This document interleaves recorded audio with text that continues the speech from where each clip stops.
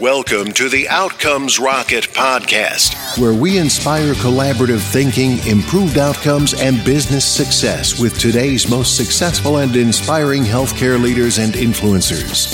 And now your host, Saul Marquez. Welcome back once again to the Outcomes Rocket podcast, where we chat with today's most successful and inspiring health leaders. I want to thank you again for tuning in, and I welcome you to go to outcomesrocket.health/reviews, where you can rate and review today's podcast because he is a friend and an outstanding contributor to health. His name is Michael Millenson. He's the president of Health Quality Advisors. He's an adjunct professor, associate professor of medicine at Northwestern University Feinberg School of Medicine, the contributing editor at the UHG Healthcare blog, a board member of the American Medical Group Foundation, and he's done so many things in his career to be a contributor in healthcare, a specialty in policy. And so I'm just so privileged to have him on the podcast today. Michael, I want to welcome you and then also open up the mic for you to fill in any of the gaps in that intro. So happy to have you. Well, I'm delighted to be here, Saul. And of course, happy with the entire focus of this podcast on thought leadership. Just by way of background, I began as a reporter covering healthcare for the Chicago Tribune.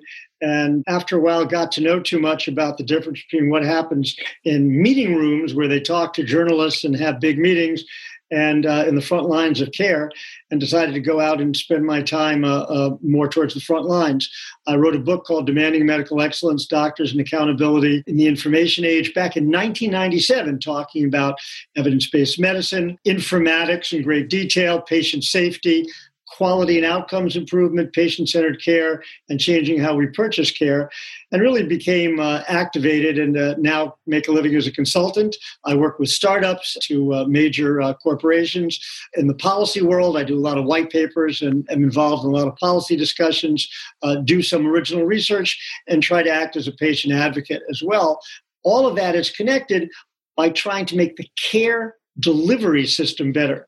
So while some folks focus on insurance, whether we're going to have single payer or some other God knows what variation, I focus on what happens once you get into the care system. How can you get better care? That's really interesting, Michael. And listeners, if you haven't taken a read of Michael's book, Demanding Medical Excellence, the listenership of this podcast fits the bill for who needs to read it. Any stakeholder in healthcare, really, whether you be a provider, a patient, industry, executive, this book is for you because Michael really takes a deep dive into just questioning some of the processes, the system currently uses. And so, Michael, I definitely took a read and I recommend it to all the listeners. What do you think today, out of all the things hot in medicine, is a hot topic that should be on every medical leader's agenda today? Well, I think to me, one of the most pressing needs that's coming to fruition is how we're changing the relationship between the care system and patients or individuals because of changes in economics, the way people are paid, because of changes in technology, and really sort of social changes. And I've tried to put this into a conceptual framework that I call collaborative health. And that is not collaborative care, which is when healthcare workers all sort of collaborate together from different specialties. It's not patient-centeredness, which is what happens when you have control of the patient. It's what happens when, for your well-being and for sickness care, the individual has the choice who they collaborate with. And let me elaborate that for a moment. Please. That it used to be that the care system controlled everything. And now this is kind of like medicine's Martin Luther moment when the priesthood had to open up the secrets to the masses.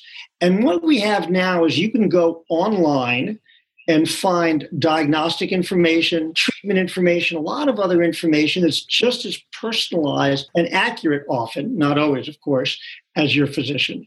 At the same time, non-clinical folks in public health and a lot of other areas are trying to reach out in the social determinants of health. And so what you have is this entire continuum from well-being to really being sick, where all sorts of folks who never were part of the healthcare system before are now part of that system, and where the individual has far more information and good information independently of their doctor than they ever did before. And that's going to require a lot of adjustment to relationships. And relationships are really difficult. It's not just the matter of turning on your iPhone. It's a matter of who's responsible for what, how do we relate differently, how do we restructure the care delivery system to take into account all these changes. That's really, really interesting and very thought-provoking. You were about to say something else. I didn't want to interrupt. Go ahead. It's a mouthful. And the thing is that I'm really against simplistic answers. So I don't believe that the patients are going to be the CEO of their care all the time. And I don't believe that on the other end that the care system is going to be completely different and so patient-centered. There's a continuum. And so sometimes you're the CEO of your care, and sometimes you're really sick and you just need empathy and caring and somebody to take care of you. No matter how much knowledge you have, no matter how much expertise you have, you're vulnerable, you're sick, you're in the kingdom of the sick. But what we're having is a continuum that changes. And I'll give you an example. You could today walk into a brick and mortar doctor's office that's run by Google's parent, Alphabet, and it's called CityBlock. You may be able in a few months to then open up your medical record on your Apple phone, your medical record from your traditional care provider. You'll get some sort of referral, and maybe you'll get your diagnosis from an AI application called Isabel, which has a web-based application for patients as well as a diagnostic application for doctors. You can then perhaps be monitored at home with some sensors in your apartment that are placed there by a division of Best Buy, a retailer. And maybe if you need food, it can be delivered by your health plan, Humana. That is a continuum of care of non-traditional actors that is unprecedented, simply unprecedented. It's being tied together by technology, it's being tied together by payment changes, and it's being tied together by cultural changes that really are the greatest we've seen in healthcare since Hippocrates made his first house call. I love it, Michael. And, ever since the first time we met, you never fail to put things in a very candid perspective that forces the listener or the reader or people that you interact with to kind of think. And so you take us through this continuum of care that includes Google and Isabel and Best Buy and Humana. And you also mention that at the same time, you also know that these changes are not going to happen overnight. And so what do you think organizations and health leaders need to be focused on in order to ensure that, number one, they don't get disrupted, and number two, that they leverage these new concepts and new technologies and ways of working? So when I talk to healthcare leaders, I find that it's very difficult for them to envision a situation where they're not in control. They can get up to the part where maybe they're partnering as equals, but what they can't get kind of their mind wrapped around sometimes is that the individual can have healthcare and wellness relationships that are very significant, but that don't include the traditional care system. So what I tell them is that to think that the old saying, nothing about me without me, which was a way of the healthcare system telling patients, we understand we're going to be patient-centered. They should think of it as the patient saying to them, nothing about me without me, but sometimes without you. I love it. That's the key. This is not about you. This is about a broader change. And one of the examples I give in an article I wrote for the BMJ this past summer on collaborative care, which was actually an editor's choice. I was really quite thrilled by that. Oh, nice. Was the example of policing, right? You have community policing where they're reaching out at the equivalent of hot spotting. They're going to the community. They're trying to do prevention. If something happens, they're using digital technology to figure out where to send the police and all the rest of this. And that doesn't mean that the cop on the beat, the guys in the car in the neighborhood, are not really important when bad things happen. Right. What it does mean is sometimes policing happens without you, and you're being disintermediated somewhere in the continuum some of the time. And that's what's happening in healthcare. Not that if you're really sick and you're in the hospital for cancer or a heart procedure, you don't need the traditional care system to be patient-centered, but there's a continuum and there's a change in the relationship. Yeah, so I think that's a good call. The advice that I would give, the reason I brought up that example of nothing about me without me, but sometimes without you, is it's a way for healthcare leaders to think about what a changed relationship means. Mm-hmm. To think about how are they going to relate to other actors. What is their relationship going to be with a Best Buy or with a City Block or with other retailers or other entrepreneurs coming in? And also to think how they're going to have a relationship with the patient when that individual is not a patient, when that individual has their medical record independently of you and portable. How are you going to have a new relationship? And one of the other kind of sayings that I heard once in relationship to accountable care organizations, which I liked a lot, Medicare ACOs, unlike a Medicare Advantage, unlike an HMO, they can't have a financial penalty if you don't use their network, right? So you have to be attractive to the patient. And the saying is, greener pastures, not higher fences. And I like that a lot. And so if you're a leader preparing for a future that's coming relatively quickly, where at least part of the time you're not as central to your patients as you used to be, and yet due to payment changes, you need to be part of an ongoing relationship. How are you going to have greener pastures when higher fences don't work anymore? And that's what I really have been talking to a lot of folks about. How do you make that happen in the front lines of care as opposed to simply, as a conceptual matter? Yeah, it's a really great perspective, Michael. And with MACRA and MIPS sort of being part of the legislation, I think it's a reality that volume to value is here to stay. When you look at MACRA, one of the things that's interesting about it is here's a bipartisan piece of legislation, overwhelmingly bipartisan, in the legislative language, not simply in the regulations, in the legislative language has certain patient-centered requirements for things like shared decision-making, care coordination, things like that.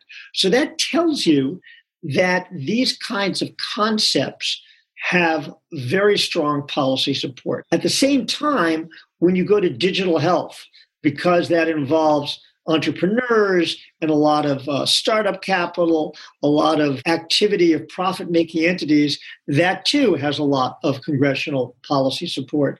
And finally, when you get to social determinants of health, because we as a nation are not investing a lot in the public health infrastructure, the private sector is clearly going to pick up more of that load. So whether you're looking at Medicare policy, whether you're looking at broader policy trends, or whether you're looking at what's happening culturally, this kind of new collaborators, new ecosystem of care is starting to happen. It's just not totally visible yet, but you can see the pieces moving into place.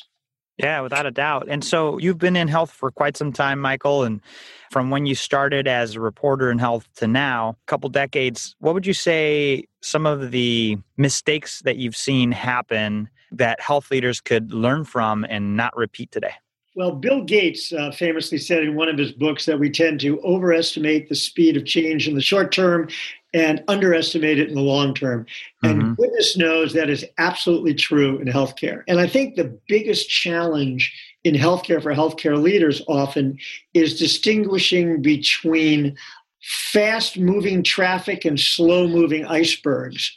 And you can get run over by both, but as a manager, you need to know which is coming more quickly. That's so great. And so I think that there's adaptability is incredibly important without getting caught up in jargon that simply isn't true. So if, in fact, you got caught up in the jargon, you would have thought that all employers were buying based on quality and outcomes 20 years ago or 15 years ago or whatever, right? I mean, everybody talked about it, but it was just a few people doing it and it really hadn't caught on. At the same time, if you ignore the iceberg, you can look and say, look, fee-for-service is still overwhelmingly what's here. I don't have to worry about value-based care. And that would be to ignore what's happening to the federal budget and private corporation budgets for healthcare and understand that there's this consensus about how we're going to change the payment system that crosses ideological lines, that crosses government and private sector lines, that's simply so deep that you better take it into account or you're going to get run over. So I think that's the real challenge, is understanding when to adapt quickly and when perhaps adaptability can take a little longer. Yeah, that's pretty interesting. What would you say up to this point, Michael, in your observation of the health system, as well as your experiences as a consultant and a writer? What would you say one of the proudest medical leadership moments that you've experienced to date is? I would say in sort of two different capacities. As a writer and author, I've had individuals, physicians, and others come up to me at meetings where I just happen to be a speaker and tell me that reading Demanding Medical Excellence changed what they did with their career, changed what they did with their life, made them more cognizant and active about improving quality and improving patient safety and really making that part of their life's mission.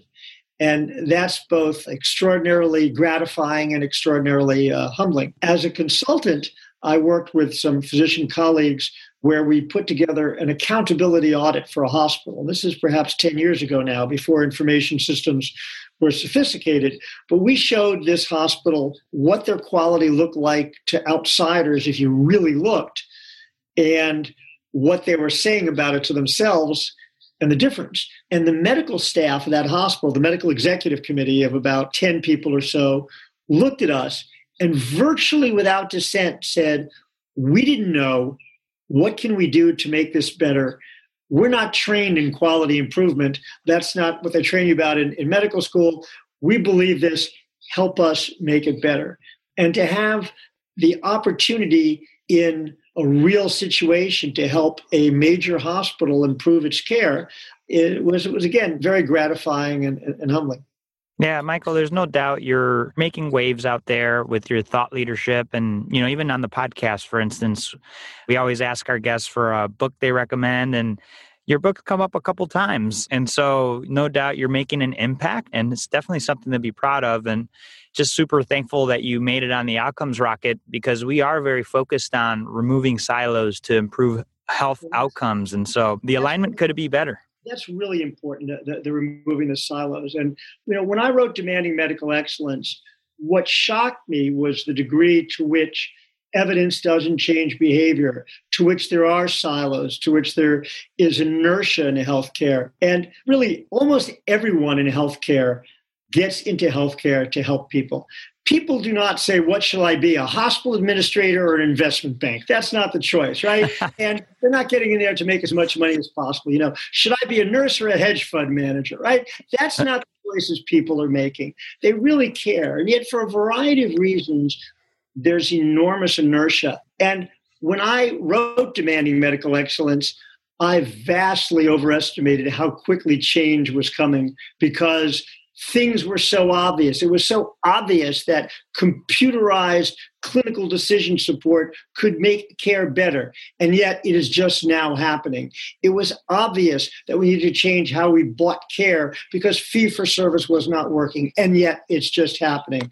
It was obvious that we needed to pay more attention to the patient's preferences and values. And yet it's just happening. And so the inertia in healthcare is often overwhelming and really needs an earthquake often to change.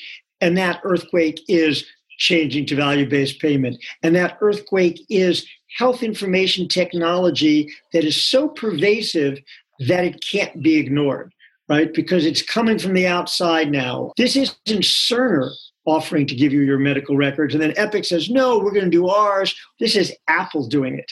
This isn't a pharmaceutical company offering to give you more information on cancer care. It's IBM Watson making an alliance with the American Cancer Society, right? So it's forces from outside healthcare that are permeating healthcare and causing it to change. That has a good side and a dangerous side, but it is certainly a force for change that will not be resisted and cannot be resisted. Yeah, I totally agree.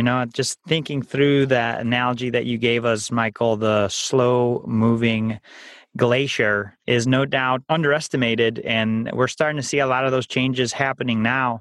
Tell us a little bit about an exciting project or focus that you're working on as it relates to that. I'm trying to really go out and do a lot more writing and speaking and perhaps looking at projects in the field, the front lines that represent collaborative health. I was speaking to a pediatric hospital executive the other day about some of the things that they're doing, where they're really letting patients not only be in charge of their care when they can and giving them information, they're even letting patients run clinical trials, the parents of pediatric patients.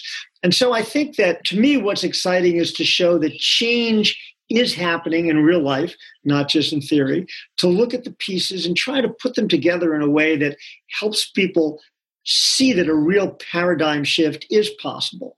And we all tend to think in easy categories, right? It's all about technology, or it's all about social determinants, but it's all about a lot of different things that come together at different times. And one of the things that needs to be cherished is the fact that we as people have different needs at different times. And a collaborative relationship will be flexible. I call it the yes, dear principle. Sometimes you make a decision collaboratively with all the factors being weighed in great detail, and you have discussions and great kind of debate over what to do. And sometimes you just say, yes, dear. And it doesn't mean that you don't have a collaborative relationship. It means sometimes one person makes the decision. Sometimes the other person makes the decision. Sometimes you make it together. Sometimes you bring in someone from outside who knows more than either of you. And so that's real life. And that kind of real life is what's coming to the healthcare system in a lot greater volume and depth than before. And it's a little difficult when we're used to controlling all information for somebody to say, well, you know what? I've got this piece of information that came from the remote sensors in my mother's living room, and those came from a retailer. And I've got this data that comes from online. And you don't know what's reliable and what's not, and you've got to work with that. But that's the world we're coming to. And I want to say that one of the things I've talked about for adapting to this world, I think this is really important, is the principles of shared information, shared engagement, and shared accountability. And I cannot overemphasize how important trust is going to be in this new world, right? Because you have all these different players. What are their obligations? Who do you trust? And if the traditional care system, or anyone for that matter, the new players as well, wants to be trusted, I think they need to share information openly. That means open notes, but it also means sharing with other people I want you to share it with, whether it's my Patients Like Me group or whether it's a retailer or an entrepreneur. It means shared engagement, that if I want you to look at my online community, you need to do that. But at the same time, you need to engage with me in a much different way, not simply to manipulate me into compliance, but to truly engage with me. And shared accountability, which can be really difficult. Who's responsible for privacy and security and communication gaps and all the rest, right? Because if I'm in a paternalistic system, then daddy is responsible, the traditional care system. I'm the patient, derived from the word to suffer. You're the doctor, derived from the Latin term to teach.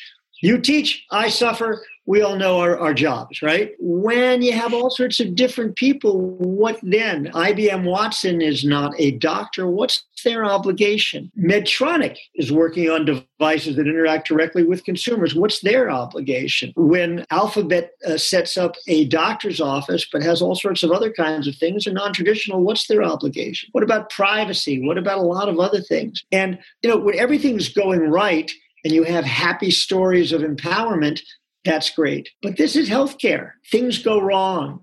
People get hurt, sometimes seriously. It may not be anybody's quote unquote fault, but somebody's going to get blamed. And how do we deal with that? How do we set up new systems? And I think if we work on trust, if we work on openness and information, openness and engagement, and openness and accountability about responsibilities, we at least lay the foundation for lasting change that does not get caught up in backlash, in legal actions, and all sorts of other complications that can really hurt the ability of the healthcare system to improve care for everyone. It's a really interesting focus, Michael, and you're definitely at the forefront of thinking through some of these things. So listeners, if you have any thoughts, questions, or just want to bounce ideas off of Michael, I know he's very collaborative. And at the end of the podcast, we'll be including his contact information, at the very least, the LinkedIn profile where you could reach out to him, because definitely an individual worth checking in with and chatting with. So, Michael, let's pretend you and I are building a medical leadership course on what it takes to be successful in medicine. It's the 101 or the ABCs of Michael Millenson. So I got a quick syllabus that we're going to do with 4 lightning round questions, followed by a book and a podcast that you recommend to the listeners. You ready? I'm ready. All right.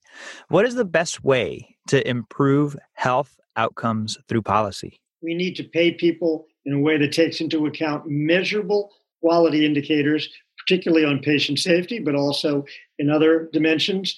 And we need to have the pay to be significant enough to get folks' attention. At the same time, we can't focus too much on the individual doctor. This needs to be in a way that is collaborative and lets people improve systems of care. That is really difficult to do because when it comes to politics, everybody wants to be a winner. Nobody wants to be a loser. If I'm losing money, then the system must be broken because I know that I'm above average. So that's what makes it difficult. It's a great one. What's the biggest mistake or pitfall to avoid? Underestimating the difficulty of cultural change. The people who will fight to prevent change are not evil. They honestly believe in the status quo. And you cannot underestimate the power of inertia, particularly when somebody's pocketbook is at stake. When I wrote Demanding Medical Excellence, I was chastened by how many changes I had thought would have happened and hadn't happened,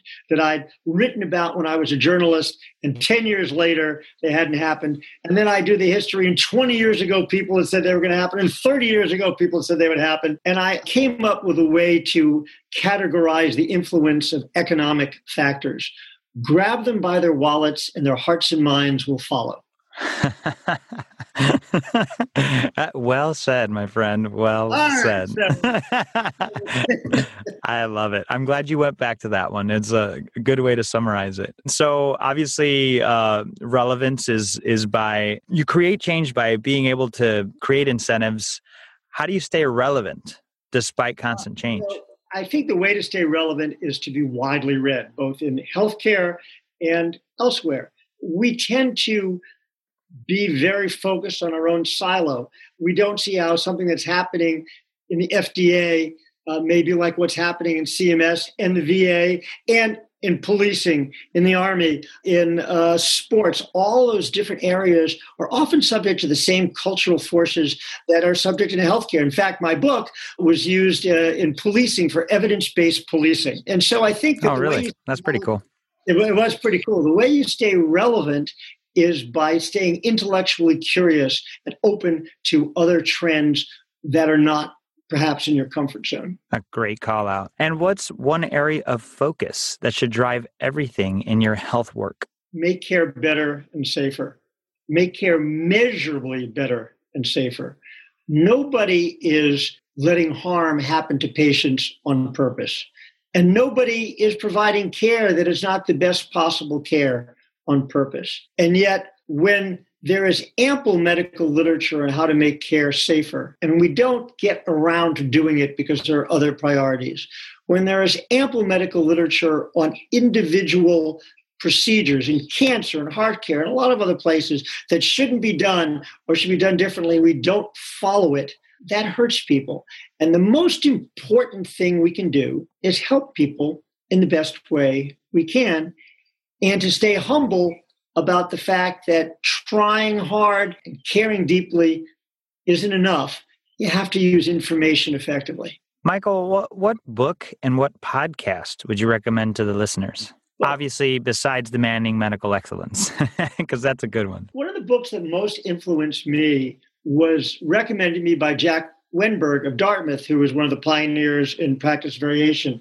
And it's called The Silent World of Doctor and Patient by Jay Katz. And Dr. Katz is a psychiatrist who was a refugee from Nazi Germany, who was actually active as an ethicist in overseeing what happened with some of the Tuskegee trials and things like that, who wrote this book about the doctor-patient relationship in the 1980s, which is absolutely wonderful and conceptually will challenge you and will cause you to look at the doctor-patient relationship in new ways, and you'll go back to it again and again. What a great recommendation. And how about a podcast, Michael? What would you recommend to the listeners? I listen to Wait, Don't Tell Me, which is a way to stay up on current events and laugh while doing it. One of the things that never ceases to amaze me is, even though I'm a news junkie and I look at all the different newspapers and news feeds and everything, inevitably, if I'm listening to a podcast like Wait, Don't Tell Me, or watching The Late Show with Stephen Colbert, or watching The Daily Show with Trevor Noah, inevitably I find out about something I didn't know happened. And so what better way to stay up on the news than to laugh while doing it? I love it. You got to stay lighthearted while you're in your pursuits to drive excellence. Michael, really appreciate that. Listeners, if you're driving or going for your jog, just don't worry about jotting this down. Just go to outcomesrocket.health/Millinson. That's Millenson, as in Michael Millinson. And you're going to be able to find all the show notes as well as the books and projects that Michael's working on there at your fingertips. Michael, before we conclude, I'd love if you could just share a closing thought and then the best place where the listeners could get in touch with you or follow you. Well, I'm on Twitter at ML Millinson, Millenson, and I'm, of course, on LinkedIn, and my email address is on my site, www.millinson.com or healthqualityadvisors.com. And I think that this is one of the best times to be in healthcare ever. Other than the invention of antibiotics, which, of course, is a medical breakthrough, and in healthcare delivery, the advent of health insurance after World War II, this is the most transformative time ever in healthcare. And it's a transformation that is making care better, safer, more patient-centered, more inclusive. So I think that all of your listeners who are in healthcare should cherish this as an opportunity, as a career opportunity, as a personal opportunity to really make a positive difference. Michael, I love it. What a great closing thought. And listeners, take that as an action item for yourself. We are in one of the greatest eras in health, and take Michael's encouragement and my own to take advantage of it and make it even better with your contributions. And so, Michael, just a big thank you from me and from all of our listeners for carving out some time in your busy schedule. Really appreciate you being on the podcast. My pleasure. Thank you, Saul. Thanks for listening to the Outcomes Rocket podcast. Be sure to visit us on the web at www.outcomesrocket.com for the show notes, resources, inspiration, and so much more.